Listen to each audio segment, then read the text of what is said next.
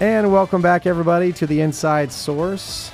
My name is Hutton Harris, ACUTV Director, along with Cohen Carpenter, Offensive Lineman for your ACU Wildcats. This is the Inside Source, Wildcat Football Edition. Cohen, what's going on? Man, it's coming down to the wire, huh?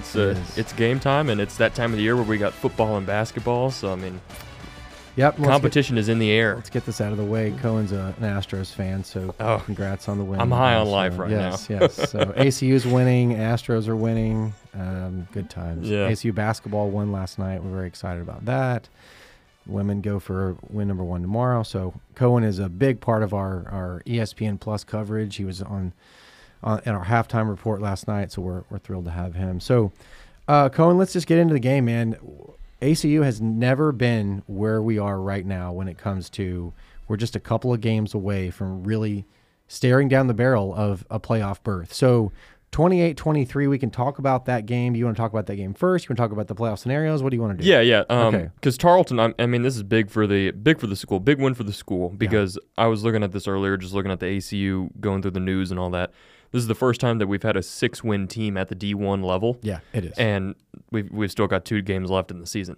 So obviously this is a big milestone for KP and his coaching staff, but not just the people on the team, just the whole campus in general and for the school.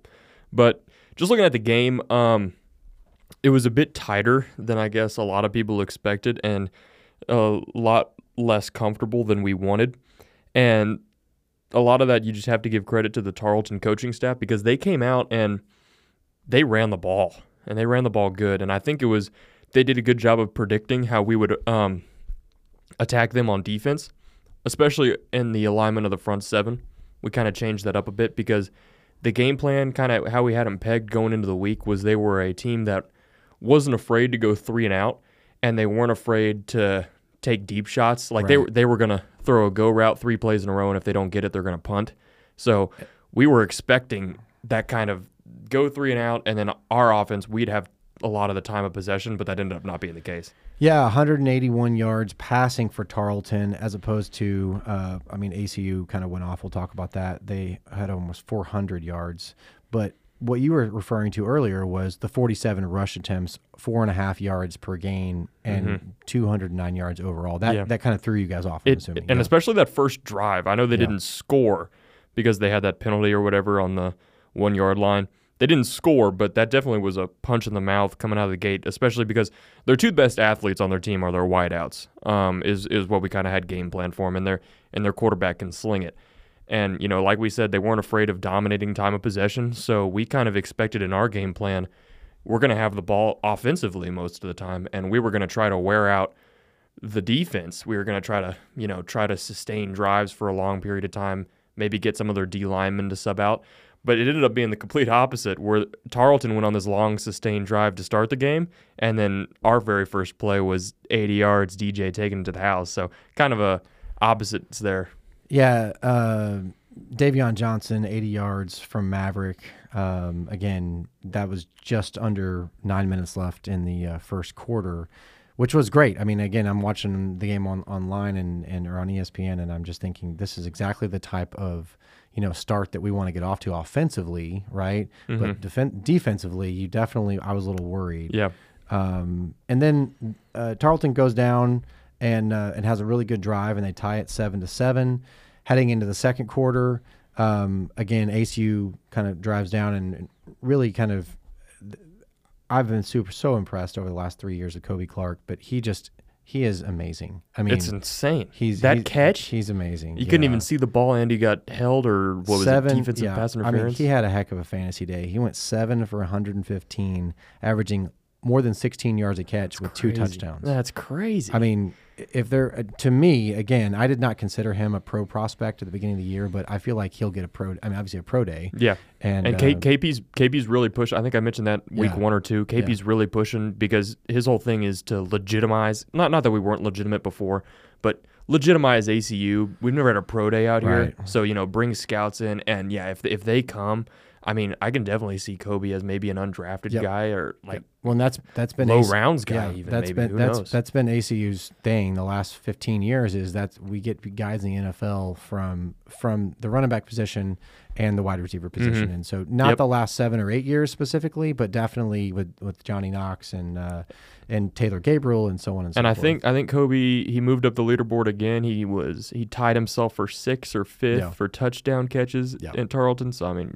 just all around great. So again, ACU just clicking on offense. Maverick 385, 3 touchdowns. He did have 2 interceptions, but again, overall, I mean, I've been so impressed with him the last 3 weeks especially. And this is really the time of the season when you really need to start pulling it together. Yeah. And I think he's having a lot easier time as games have gone on, reading defenses and working on his placement and all of that good stuff. And I'd say this is probably his best game of the season. He was player of the game in our champions meeting, our after team meeting. So offensively, and I think.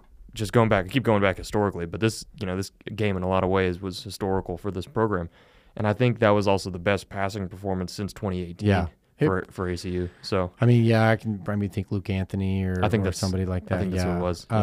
But again, when something's on the line, this is the difference for me as a fan, is when something's on the line, there's a lot more pressure, obviously. It's and true. so it's true. Because if ACU had lost this game, that essentially would put them in a behind the 8-ball situation, right? We would have been out. Yeah, basically. You'd have had to have SFA lose out, right? Yes, they had that one game against Southern Utah that they're playing this week. We would have had to have them lose. Right, but they had already beaten ACU. It wasn't a conference game, but it just kind of felt like they were out. So ACU goes up 21-17 into the fourth quarter, and then we go up 28-17. Anthony Smith has a small run to get in.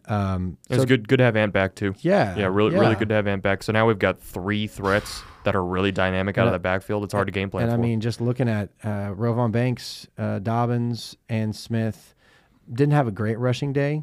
Only had 68 yards total. But I mean, again, just the threat of those guys.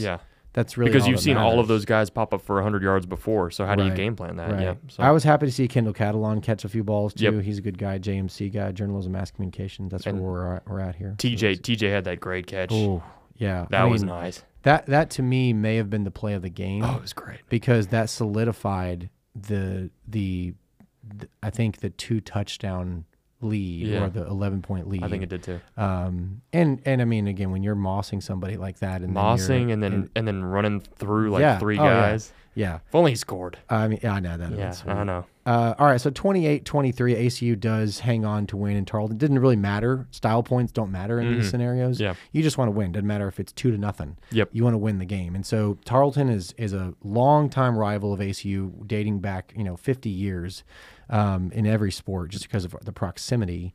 Battle of Big Country. Yeah. And so they're going to be a kind of a thorn in ACU side and vice versa in every sport.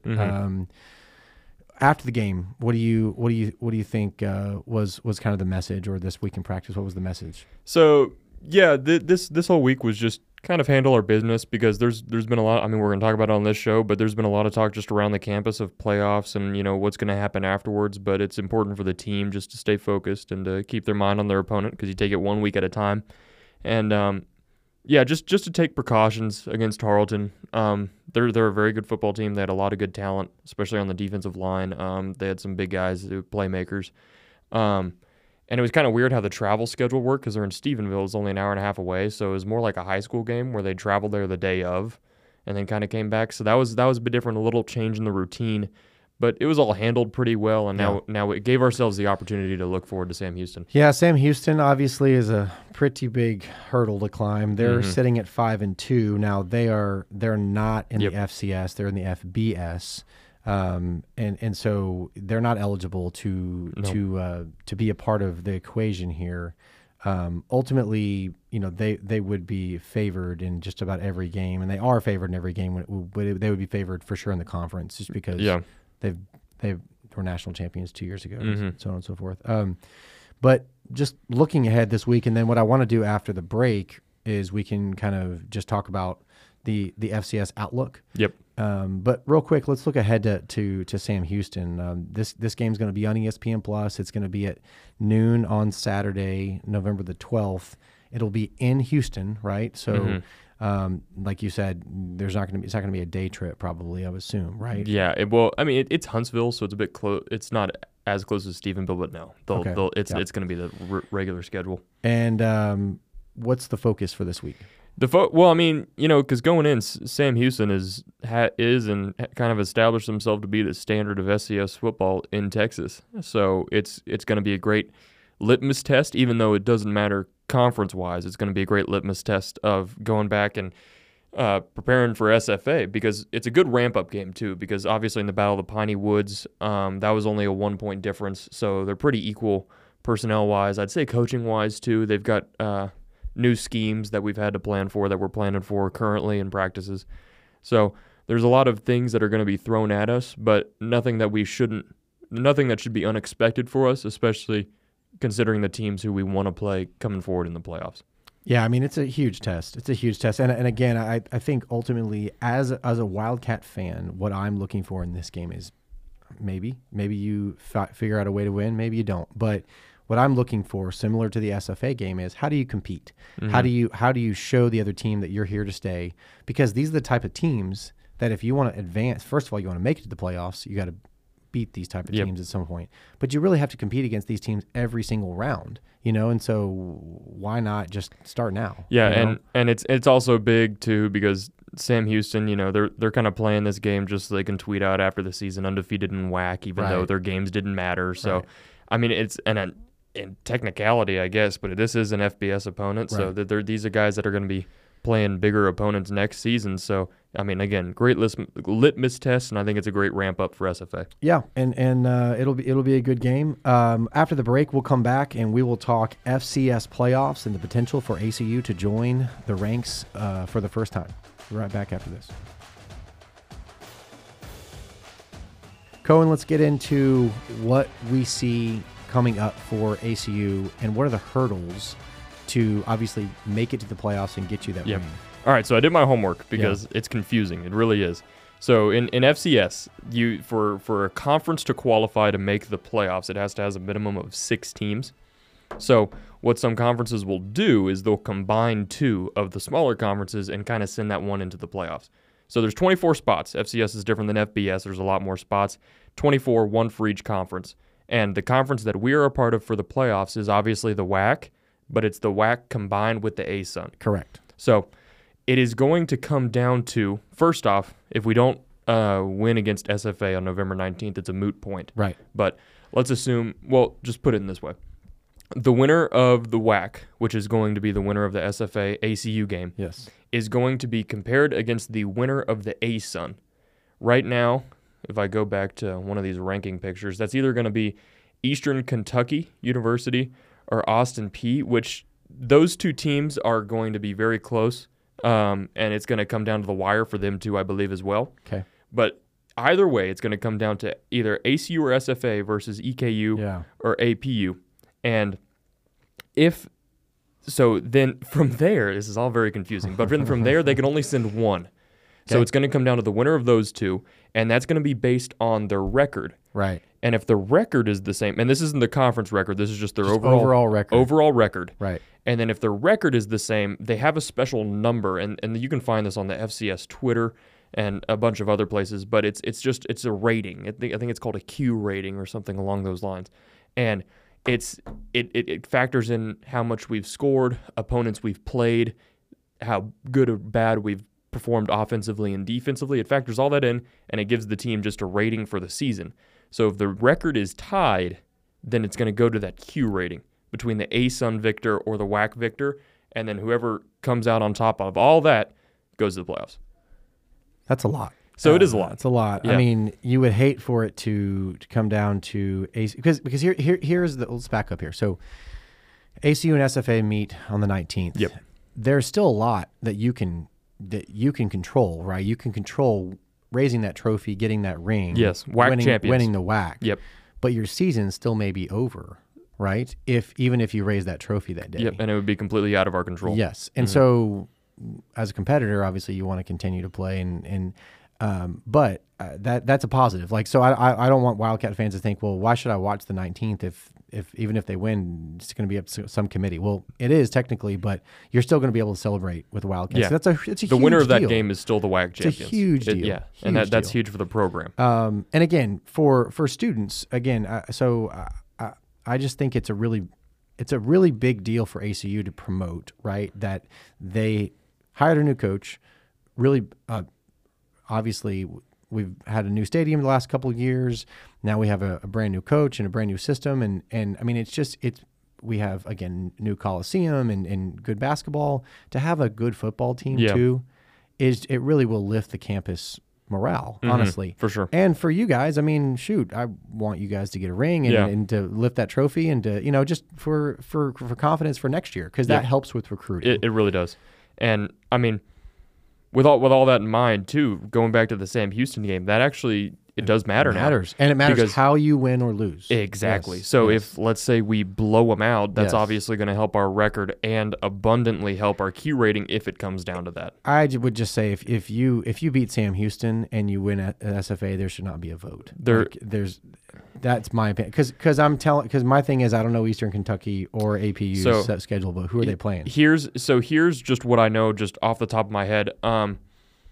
Austin, I want to say they beat 2 FBS teams. Okay. So that's going to be their big claim to fame, even though they're only 2-2 in the ASUN. I can look it up. And that's reflected by their Q rating. So if you look at that graph, they're ranked ahead of us, even though they're 2-2 in their respective conference.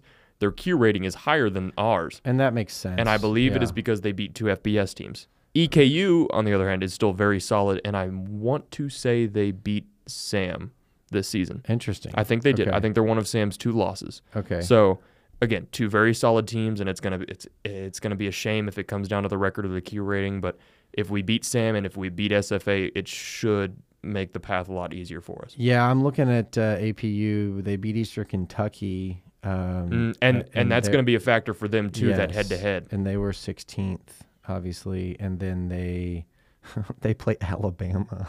Oh, do they? On the 19th, yes. Oh, good luck. Wow. You know what? I think a win there will help their Q rating just a little bit. So what it comes down to is this: ACU needs to win, and they need to win convincingly. Or if they lose to Sam Houston, they need to lose close. It doesn't need to be 52-0. It needs to be a good game. And so for all the Wildcat fans out there, obviously you want to tune into both of those games. You definitely want ACU to win, but if they can't win on the 12th, then it's not the end of the world. Yep. I just want to quickly talk about the 19th again, how big that game is going to be for the community of ACU. We just had a huge game here in Moody Coliseum. Yeah. That was as packed as I've seen Moody ever. And I got a free shirt. Yeah, you got a free shirt, and you were on the air, ESPN Plus. Yeah. But this would be equally as big, in my opinion, simply because the community. This is Friday Night Lights territory. We're in Texas, so football is king. I cannot imagine the scene if we could pack that place out at Wildcat Stadium and then you guys win. That would be awesome. It's probably going to be the biggest football game in Abilene since 2012. Yeah, easily. Last time that they were in the playoffs. So easily. It can't be understated how much we need the student section there, especially because they're the life of the campus. They're going to be the life of the crowd. They're going to be the ones cheering us on.